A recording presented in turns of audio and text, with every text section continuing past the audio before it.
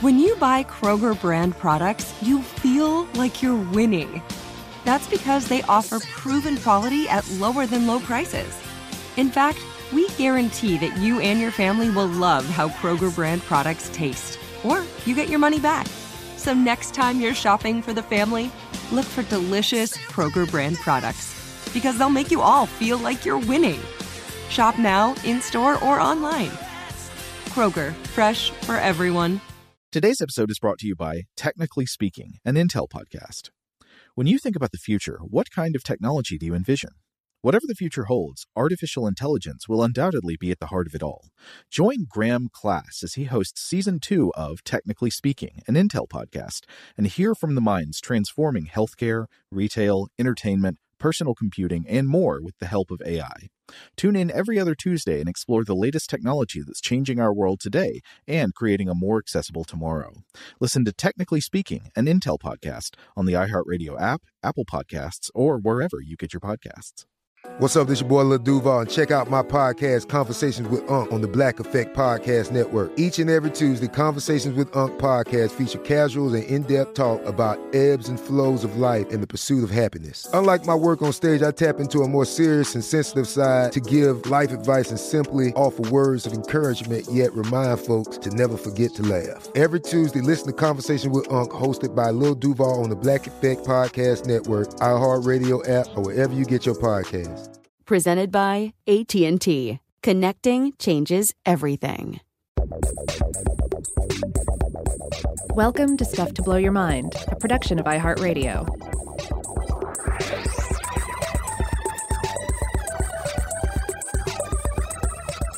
Hello and welcome to Stuff to Blow Your Mind. My name is Joe McCormick. My regular co-host Robert Lamb is out on vacation the day I'm recording this, but he will be back again soon. Today, we've got an interview for you. This is a chat that I had with planetary scientist Dr. Sabine Stanley about her 2023 book called What's Hidden Inside Planets. This is a wonderfully interesting book about the science of planet formation and about what we know about the insides of planets near and far. A quick bit of author bio before we get started here. Dr. Sabine Stanley is a distinguished planetary scientist and a key contributor to NASA's Mars InSight mission. Holding a PhD in Earth and Planetary Sciences from Harvard University, she focuses on the complexities of planetary interiors. Currently a faculty member at a top research university, she leads innovative studies in her specialized field. Beyond academia, Dr. Stanley is a regular speaker at international scientific conferences and serves as a consultant for various space missions. Her research has been published in leading scientific journals, earning her multiple awards for her contributions to planetary science. With a career that blends rigorous research and public engagement, Dr. Stanley remains a pivotal voice in the scientific community, committed to enhancing our cosmic understanding. So I guess now let's jump right into our conversation. Dr. Sabine Stanley, welcome to the podcast. Thanks so much for having me.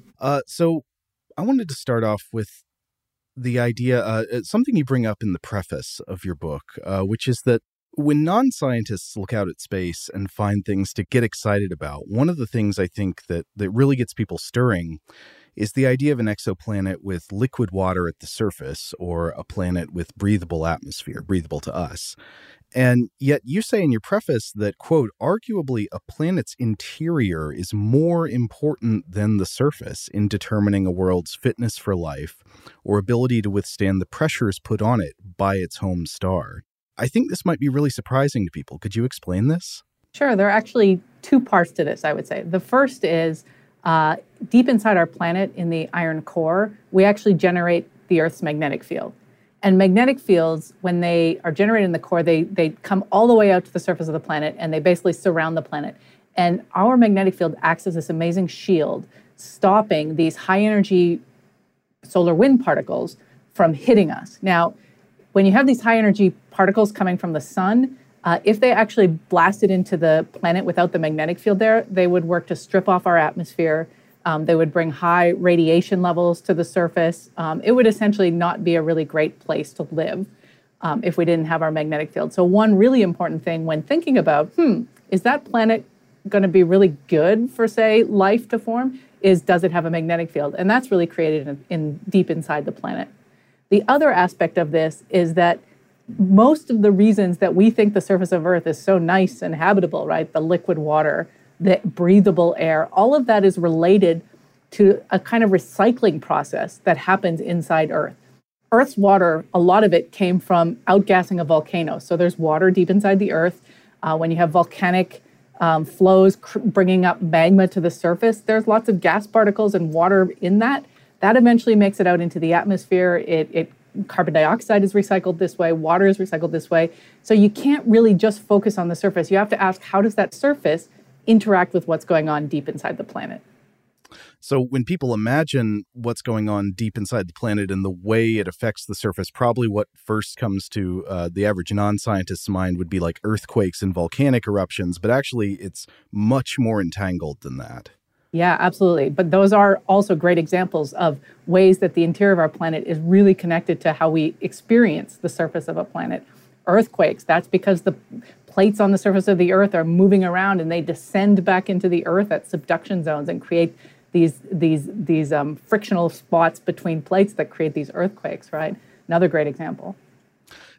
There's a false fact that I once knew that your book corrected me on. If you had asked me what was the source of Earth's magnetic field that you were just talking about, I would have said that it was generated by the spinning of the molten liquid core around the Earth's solid iron core because of the image of spinning. And I guess there's general knowledge that there's a sort of dynamo effect. But in the book, you explained that that isn't exactly correct. That's not exactly what's going on. So what does generate the Earth's magnetic field? Yeah, you're absolutely right. This is a common misunderstanding out there. Even some scientists have it. So it turns out in order to generate magnetic fields, you do need to have a good electrical conductor, and so having a metal like iron in the center of the Earth, that helps. You do need to have it be liquid or fluid, ability to move around. But the key thing is the motions that can create magnetic fields through like this dynamo action that you talked about. Those motions have to be much more complex than just spinning around. So it's not just that the Earth is spinning and that's causing it. It's actually these like helical type flows that occur because of the fact that the Earth is trying to cool down. So space is cold, the inside of Earth is hot, and so just like if you put a pot of soup on the stove, the bottom of the pot is hot, the top of the pot is cold, you get that boiling action, that rolling around motions. Same thing in the core of the Earth. You get these churning motions as the hot material at the center of the Earth tries to make it up and out to cool down the core and then the planet. So it's convection, that's what we call it, it's convection. That's the motion that's actually creating the magnetic field that Earth has. So it's this magnetic dynamo that creates the field that can in some ways permit and sustain life on Earth. To what extent is Earth unique in this regard? What do we know about the presence of a possible dynamo in other planets or objects in our solar system? Yeah, great question. So lots of the other planets actually do have magnetic fields. So all the giant planets, Jupiter, Saturn, Uranus, and Neptune, they all have these global magnetic fields generated by a dynamo deep inside, just like Earth. The smallest of the planets, Mercury, also has a dynamo, and this was actually quite a surprise when it was discovered. Now, for Mars, it doesn't have a dynamo today, so it doesn't have this global magnetic field, but it did have one in the past. So about 4 billion years ago, the rocks on the surface of Mars were magnetized from a dynamo that was active at that time. And then there's Venus. For Venus, we have no way to tell if it ever had a dynamo in the past. It does not have one today. You bring up Venus, and there's a funny thing you mentioned toward the end of the book, which is the frustrations that Venus presents to planetary scientists, especially the ones who want to study the interior of the planet. Why is Venus so frustrating? Why is it so hard to study? Yeah, Venus is the worst planet in the solar system. I'm just going to put that out there right now. Here's the issue, right? It's really hard to study the insides of planets. You don't have access to it. You can't drill down and study the core of a planet that way.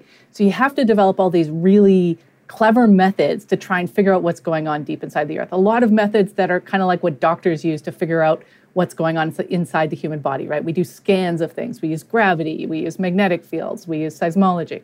So then you try and use any of these techniques on Venus, and they don't work, for a variety of different reasons. So first of all, let's say we wanted to use seismology, right? So the waves that pass through a planet, when you have an earthquake, for example, on Earth, the speed of those waves is completely determined by the material properties they're passing through. So we actually learn a lot about what the materials are inside the Earth by looking into how fast these seismic waves travel through it. You want to do this on Venus? Sorry, the surface is a horrible temperature and the atmosphere is made of sulfuric acid and the pressure is 92 atmospheric pressures. So it's just, the material's just going to melt and dissolve, basically. So no chance to do that. Then you try and use a magnetic field, right? Having a magnetic field is a great way to learn about the interior of a planet. As soon as you know a planet has a global magnetic field, you know it's got a liquid, molten, electrical conductor in its interior, and it's got those churning motions. Well, Venus doesn't have that, so we can't use that. Then you try and say, okay, well, why don't we just observe the surface and look at the rotation of the surface, for example? Well, Venus has this horribly opaque atmosphere that you can't actually look through and try to do that. And then one of my favorite things about Venus is that when you look at all the planets, we talk about planets being spheres. They're not spheres. They're actually kind of bulgy, oblate spheroids, we call them. So they're fatter across the equator than they are at the poles. And that bulging of the equator is because of the fact that the planets spin. Now, we can use that information, how bulgy a planet is, to actually tell what material is inside it, how dense it is inside it. And you go and try and do this at Venus, and Venus is rotating so slowly that it basically has no bulge, so we can't use that either. So basically, Venus is just very frustrating, doesn't want us to know anything about its interior. So there's a great section in the chapter Gazing Outward where in this chapter you're talking about the formation of our solar system from the original molecular cloud that came together to make the sun and the planets, the protoplanetary disk.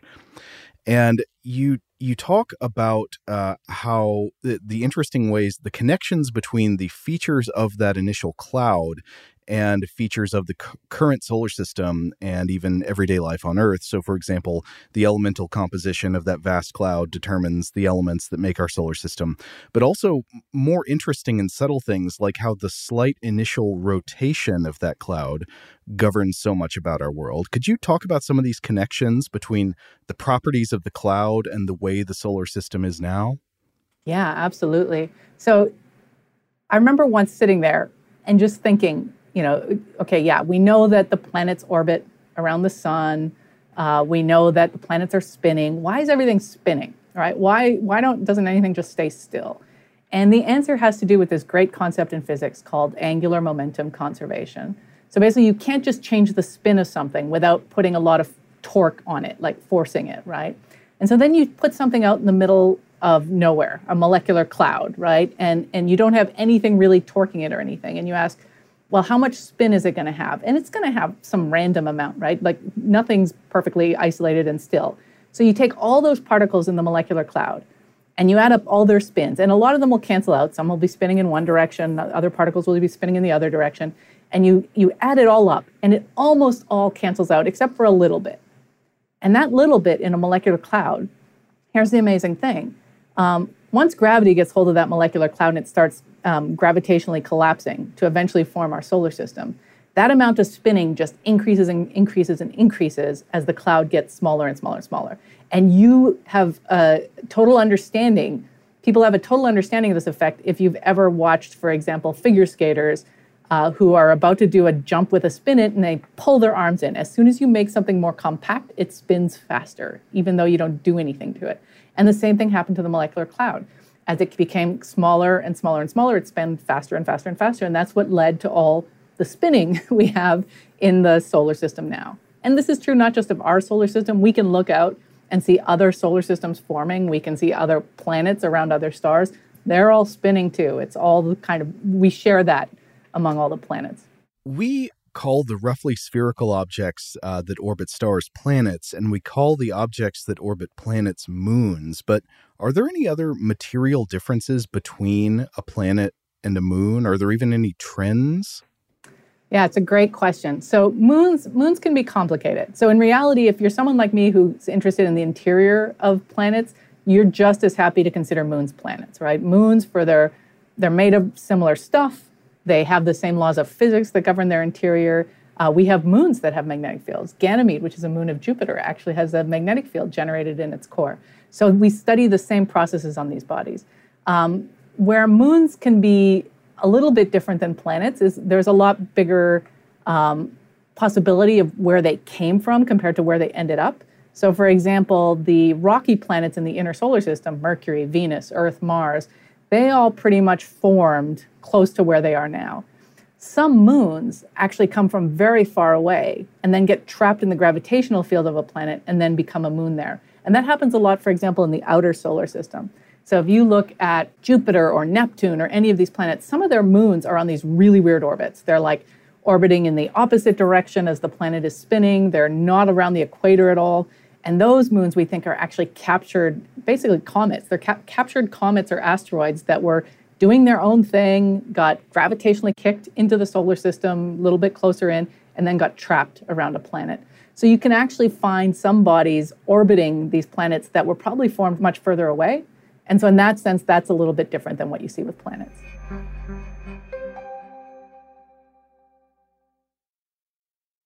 Shout out to Astapro for sponsoring this episode and providing us with free samples. Rob, as the local host with allergies here, they sent you some of their nasal spray to treat your allergies. What was your experience like? Yeah, that's right. I always wrestle with the pollen a bit when it rolls in during the spring, so they sent me the little nasal spray. I tried out the product, and yeah, it sure did help me get on top of my symptoms for the day. And it's so fast-acting, it was already kicking in before I left the house. Astapro is a first-of-its-kind nasal allergy spray. It's the fastest 24-hour over-the-counter allergy spray. It starts working in 30 minutes, while other allergy sprays take hours. Astapro is the first and only 24-hour steroid-free allergy spray. Astapro delivers full prescription-strength indoor and outdoor allergy relief from nasal congestion, runny and itchy nose, and sneezing. Get fast-acting nasal allergy symptom relief with Astapro. Go to astaproallergy.com for a discount so you can get Astapro and go today. ASTEPRO allergy.com. Astapro and go. Use as directed for relief of nasal congestion, runny nose, sneezing, and itchy nose due to allergies. Are you looking for the perfect move-in ready home this spring season? Now's the time to buy at Fisher Homes. For a limited time only, enjoy below-market interest rates starting at 5.375% APR, 6.139% APR. With these exclusive lower rates, you can save hundreds on a move-in ready home and start enjoying the benefits of homeownership even faster. Schedule your personal tour with one of our new home specialists at FisherHomes.com and make this spring the season you find your perfect home sweet home. Financing provided by Victory Mortgage, LLC, NMLS 461249, Equal Housing Lender. Today's episode is brought to you by Visible.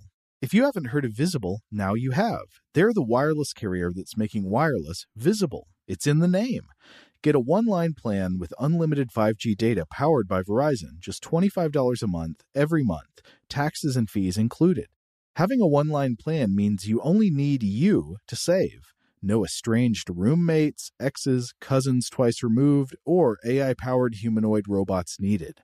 And because $25 a month really means $25 a month, you can call, text, stream, whatever, as much as you want without worrying about getting dinged at the end of the month. No hidden fees, no surprises. No, really. It's like the old saying goes, you can't judge a book by its cover, but you can judge a company by its name. So spread the word. Tell all your friends there's a wireless company out there with transparency in their name, and they're called Visible. Start saving on wireless today at Visible.com. Monthly rate on the Visible plan for data management practices and additional terms, visit Visible.com. One of the most shocking facts that you discuss in the book concerns the formation of the Earth's moon. Now, I know the leading theory on the formation of the Earth's moon is the giant impact idea. But specifically, the thing that you introduced to me was how rapidly the Earth's moon was probably formed according to the leading theory of its origin. Could you explain this? Yeah, this blows my mind, by the way. So I think people have heard of this theory that something about the size of Mars, usually called Theia, crashed into Earth, had this kind of glancing impact into proto-Earth. This was like 4.5 billion years ago. And that crash caused some of that body and some of the Earth to get kind of blasted off the surface of the planet, and small chunks were put into orbit. And then you ask the question, okay, so now you have this disk of material surrounding the Earth. How long did it take for that disk of material to become the moon, a single object? Now, that disk of material followed the same laws of physics as the planets forming out of the disk initially on. Gravity caused collisions. Some of those collisions caused things to clump together. Eventually, the moon grew and grew and grew. And estimates suggest it took 40 years for this to happen. Now, when you're talking about things in astronomy and in Earth science, you're working on millions of years, billions of years. Those are the types of lengths of time we're used to. So talking about a process that takes 40 years is just shocking. And so I always have this image in my head, and this is obviously impossible because it was 4.5 billion years ago, but I have this image in my head of some parents sitting down with their kids and the parents going, when I was your age, there was no moon in the sky kind of thing, right? Like it's on a human generational timescale that this changed.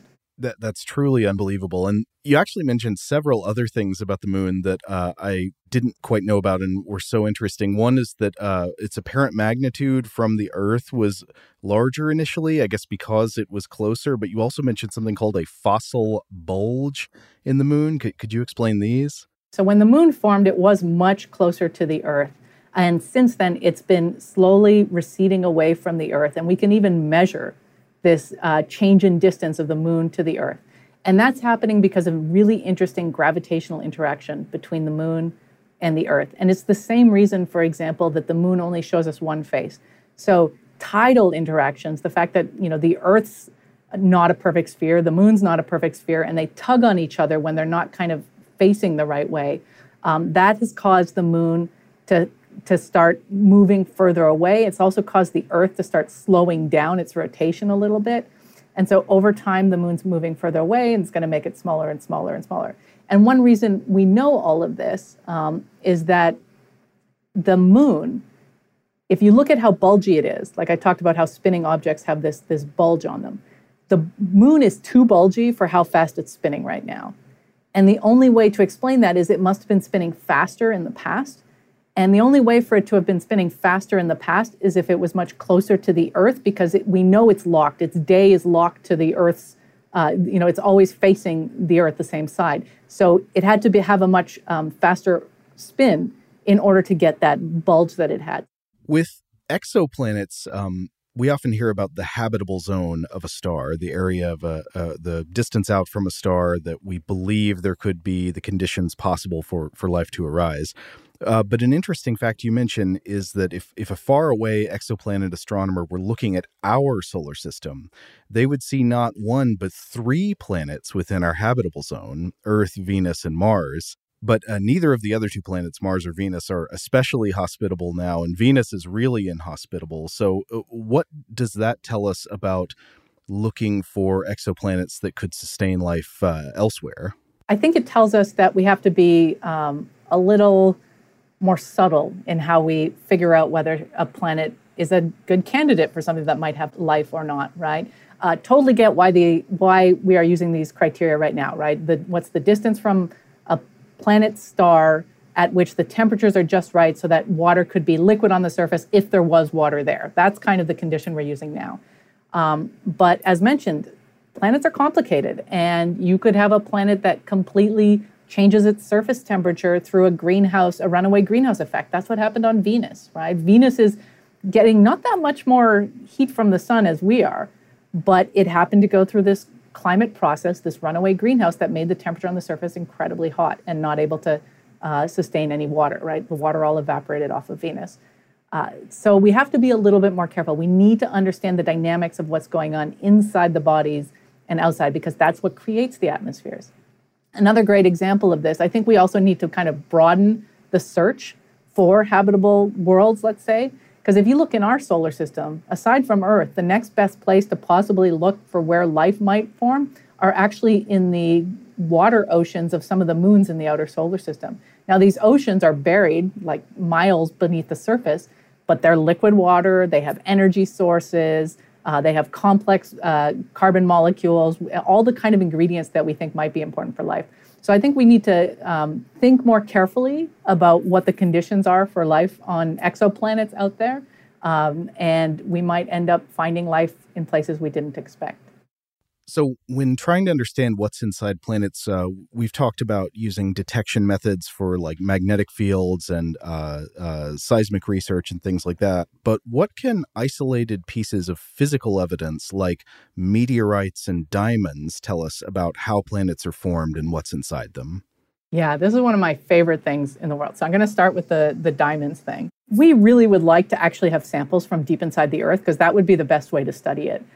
It's impossible to do this. We can't drill deeper than about 8 miles or something like that, right? And the Earth goes down about almost 3,000 miles, right? So this is just not possible. Luckily for us, sometimes the Earth brings samples from the deep up to the surface. And one thing it does is it brings up diamonds. Lots of people know about diamonds because they're important in, say, the jewelry industry, things like that. And when you're someone who's a jeweler, what you really care about are these pure diamonds, the things that are just pure carbon in diamond form. When you're a geologist or someone who's studying the interior of the Earth, you want the impure diamonds. You want the diamonds where some little bit of the interior of the Earth got stuck in the middle of the diamond as it was forming. And because diamonds are so hard, they actually maintain their pressure. And so when they come up to the surface, that little bit of material from deep inside the Earth actually stays preserved in the inside of that diamond. And so we can actually study materials, how they are in the deep interior of the Earth, by looking at these inclusions in the diamonds when they come to the surface. So that's one thing. Now, meteorites are like the best Christmas gift anyone could ever get from other planets, right? It basically, you have some sort of collision or something that happened far away that caused a piece of a planet or an asteroid to get knocked off. Eventually, that piece of the asteroid came near Earth, and some of it landed on Earth, and we can go and collect it. That's really where you have samples of the insides of other planets. And we even have meteorites that are very iron-rich that come from the cores of previous planetary asteroid-like bodies that got broken up. So one of the best pieces of evidence we have for what's in our core is actually looking at the cores of other bodies. They're all very similar. They all have this iron-rich cores that eventually come to Earth, and we get to study them. This reminds me, there's an object that you mentioned several times in the book that I feel like I can tell you are especially excited about, and it is the asteroid 16 Psyche. What makes Psyche so exciting? So first of all, there is a mission on its way to Psyche right now. So we are going to study this asteroid up close and personal, and I'm very excited about that. I think in our solar system, we're used to different kinds of worlds, right? You've got the rocky worlds of the inner planets in the solar system. You've got the gas giants like Jupiter and Saturn. You've got the water worlds like Uranus and Neptune, and even some of the moons we can consider water worlds, Europa, Enceladus, moons like that. 16 Psyche is a metal world. So this is a body that is mostly made of iron. It's mostly metal. And we just haven't seen that before. And I'm really excited about what it's going to be like to go look at this thing and, answer questions like, what does a crater look like on a body that's mostly made of metal? What does a volcano look like on this thing? Does it have a magnetic field? What's really going on the surface? So it's very exciting. It's a new type of planetary body that we've never gotten to see up close and personal. I think you mentioned the idea of a metal volcano. Mm-hmm. That's a real thing? What does that mean? We're going to find out, but imagine this is a asteroid that's big enough that it could have stuff going on in the interior. You could have some of the iron from the interior being liquid and getting kind of taken up out of the interior and onto the surface at these volcanic vents. So yeah, we might get to see a metal volcano up close.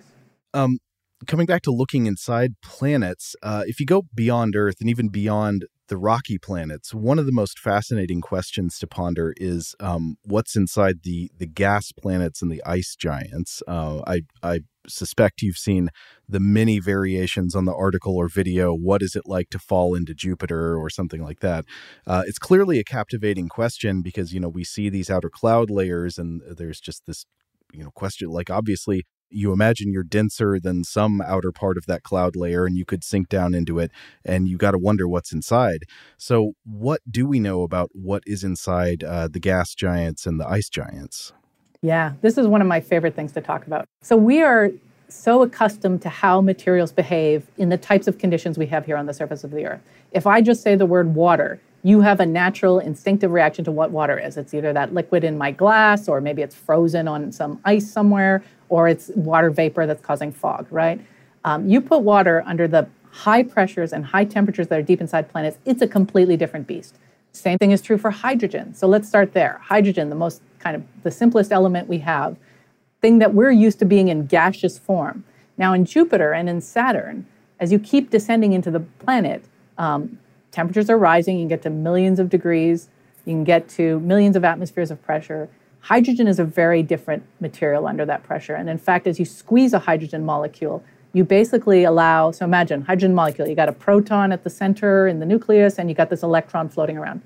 You squeeze enough of those close together, the electrons essentially get freed from the protons, and you create what we call a metal. So you can actually have metallic hydrogen going on inside Jupiter and Saturn. And it's a great electrical conductor. That's actually where Jupiter creates its magnetic field, same with Saturn. So that's kind of a material we're not expected.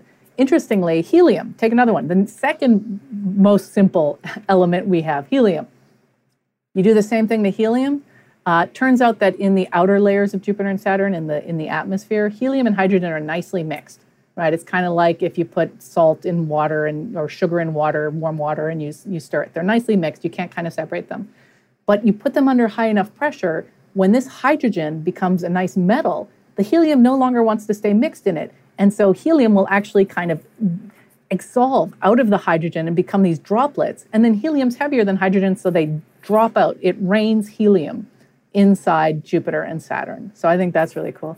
Then you get to the ice giants, where you have a lot more complicated molecules, methane, ammonia, and you say, okay, what happens to those things under high pressure? And you can get things, for example, like super ionic water that's actually formed in where all the oxygen atoms form a nice lattice, and all the hydrogen, the protons that would make up water in the H2O flow freely between it, something we've never seen on the surface of the Earth.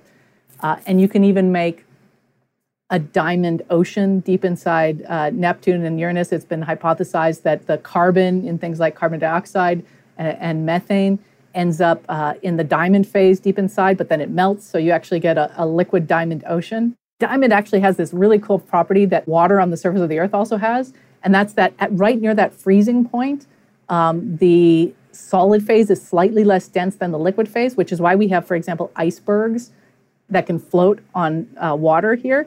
The same is true deep inside Uranus and Neptune. Diamond bergs would actually float on a diamond sea deep inside Uranus and Neptune. So these are just material behavior that we just have no experience with here on the surface of the Earth, and I love thinking about it. Yeah, it's simultaneously wonderful and frustrating that it violates our intuition, so you can't really picture it. You want to be able to, but you can't. With the idea of superheated ices and things like that. But it reminds me of actually things closer to home. You talk about other ways that even the interior of the Earth also violates our intuitions about how materials work. For example, I think there's a part in the book where you talk about how it's hard for people to understand sometimes that parts of the mantle migrate up and down, even though the mantle is solid, not liquid. Is that right? That's absolutely right. So I think there's also a big misunderstanding out there that you think because you see at volcanoes, you see this magma coming up being all liquid, you think that means that the interior of the Earth, the mantle, is all liquid, and that's absolutely not true. The rock inside the mantle of the Earth is solid. It's very solid. That doesn't mean it can't flow. So we do see that rock move around. It moves on really slow timescales. So it can take hundreds of millions of years for a rock to make it from, say, the core mantle boundary up to the surface of the Earth. But it does flow, it does move around. And the only reason we see it in its liquid state at the surface is because it was under a lot of pressure deep inside the Earth. Pressures increase incredibly as you go down.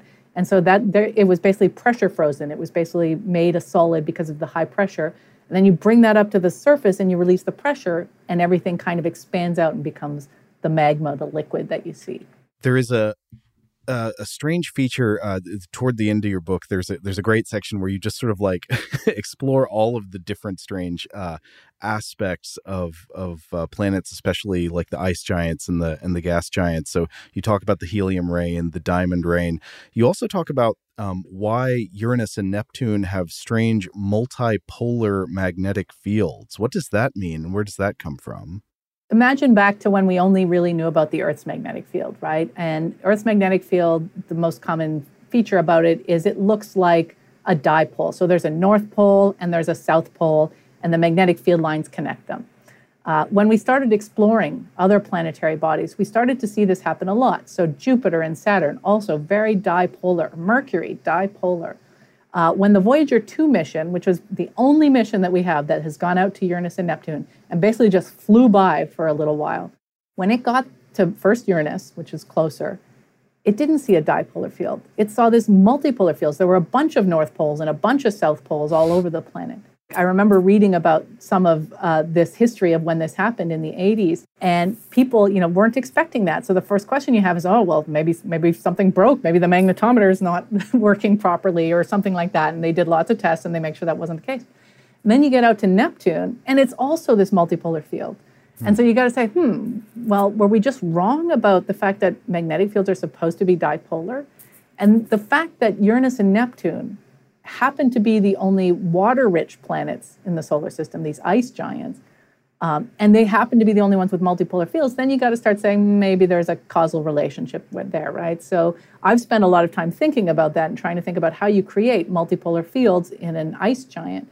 And it turns out that there are some features in an ice giant that might make multipolar fields more likely to occur.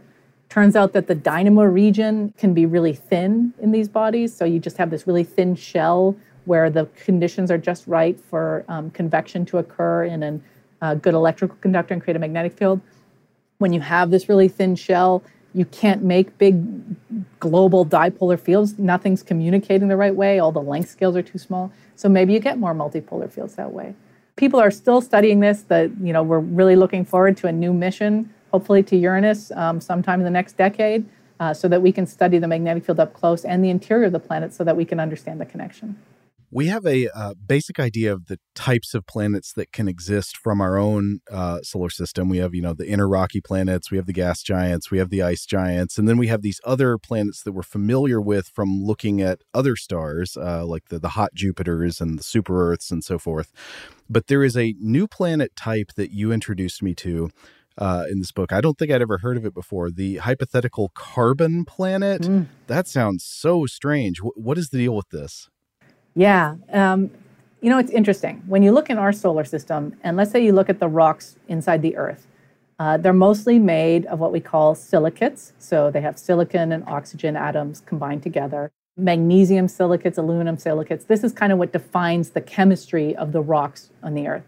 And all of that was determined by the ratio of carbon to oxygen to magnesium in the protoplanetary disk that formed and eventually became all the materials we have.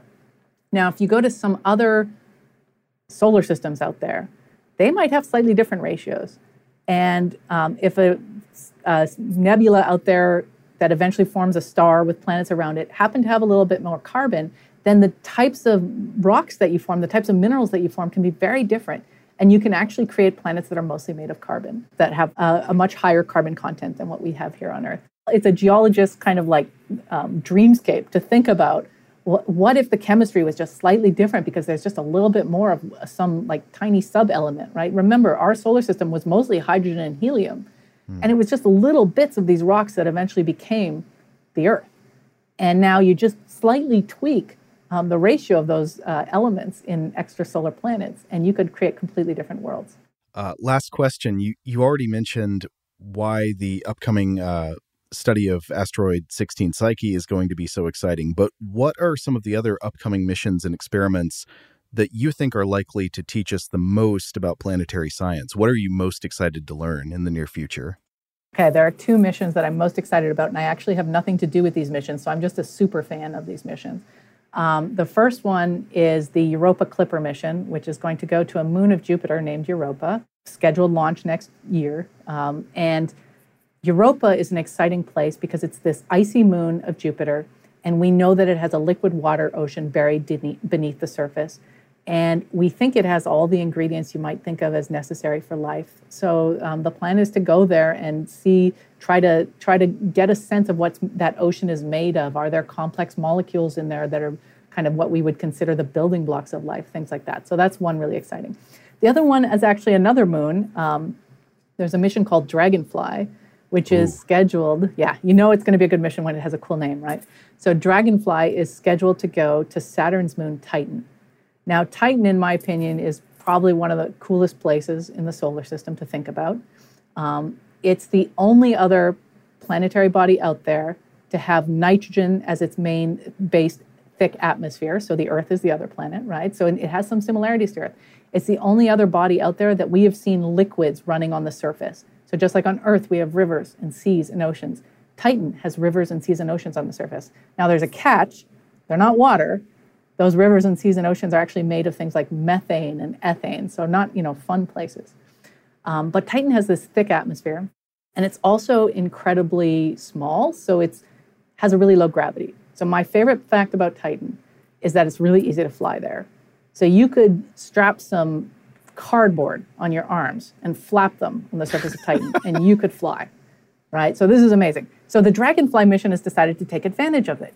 So it's sending essentially an octocopter. So it's 2 quadcopters. So think of a helicopter, but with 8 different blade things. It's sending this thing out there. It's going to be able to land on the surface, do a bunch of science, and then take off again, look around, figure out where it wants to go next, travel quite long distances, and then land again and do more science. So this is going to be the first time we're able to study this world very locally, right? Like touch it, and also fly around to very different parts of it. And Titan's exciting because it has all the building blocks of life. We know there's a liquid water ocean underneath. We know it has complex chemicals, those hydrocarbons like methane and ethane. We know it has energy sources. So we really want to understand a lot of the processes that we think are important in the creation of life are going to be happening on Titan, and we're excited to study them up close. Dr. Sabine Stanley, thank you so much for joining us today. It's been a real pleasure to talk. Thanks so much. This was fun. All right, if you would like to check out the book for yourself, again, it is called What's Hidden Inside Planets from 2023, available in audiobook form as well, if that's your medium of choice. Quick note about our show, if you are new to it. Stuff to Blow Your Mind is a science and culture podcast with core episodes on Tuesdays and Thursdays of every week. Usually I'm joined by my co-host, Robert Lamb. He's out on vacation this week, but he will be back again soon. Let's see. Mondays of each week, we read back messages from the Stuff to Blow Your Mind email address, which I'll give out in just a moment. On Wednesdays of each week, we feature a short-form scripted podcast called The Artifact or The Monster Fact, or even there are some new types of facts coming online. You'll learn about them soon. Also, we have a show that airs every Friday that is a movie show. This is sort of a more informal thing that Rob and I do every Friday. It is called Weird House Cinema, where we just watch and discuss strange films, good or bad, well-known or obscure. We take them all. Weird movies on Weird House Cinema. And then on Saturdays, we run an episode from The Vault, an older episode of the show. Huge thanks, as always, to our excellent audio producer, JJ Posway. If you would like to get in touch with us with feedback on this episode or any other, to suggest a topic for the future, or just to say hello, you can email us at contact@stufftoblowyourmind.com.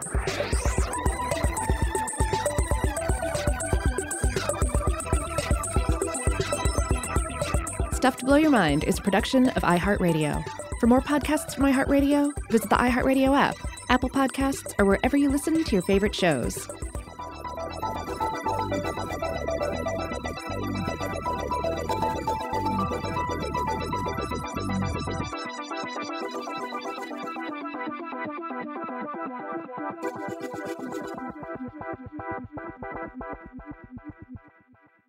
Today's episode is brought to you by Visible.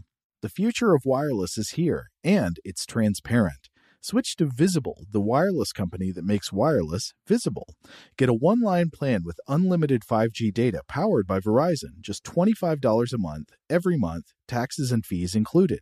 No hidden fees, no surprises, no, really. What are you waiting for? Get with the times and switch to Visible at Visible.com. Monthly rate on the Visible plan for data management practices and additional terms, visit Visible.com. Are you looking for the perfect move-in ready home this spring season? Now's the time to buy at Fisher Homes. For a limited time only, enjoy below-market interest rates starting at 5.375% APR, 6.139% APR. With these exclusive lower rates, you can save hundreds on a move-in ready home and start enjoying the benefits of home ownership even faster. Schedule your personal tour with one of our new home specialists at FisherHomes.com and make this spring the season you find your perfect home sweet home. Financing provided by Victory Mortgage, LLC, NMLS 461249, Equal Housing Lender. If a new house is on your wish list in the next 5 years, grow your savings faster and experience your dreams with an Ohio Homebuyer Plus account from Kemba Financial Credit Union. A savings account specifically designed to save for a new home, where you can earn 7% APY, a $500 matching bonus, and a $1,500 mortgage closing cost credit. Learn more at Kemba.org. Offer expires March 31st, 2025. APY equals annual percentage yield. Restrictions apply. NMLS 292230. Equal Housing Lender. Federally insured by NCUA.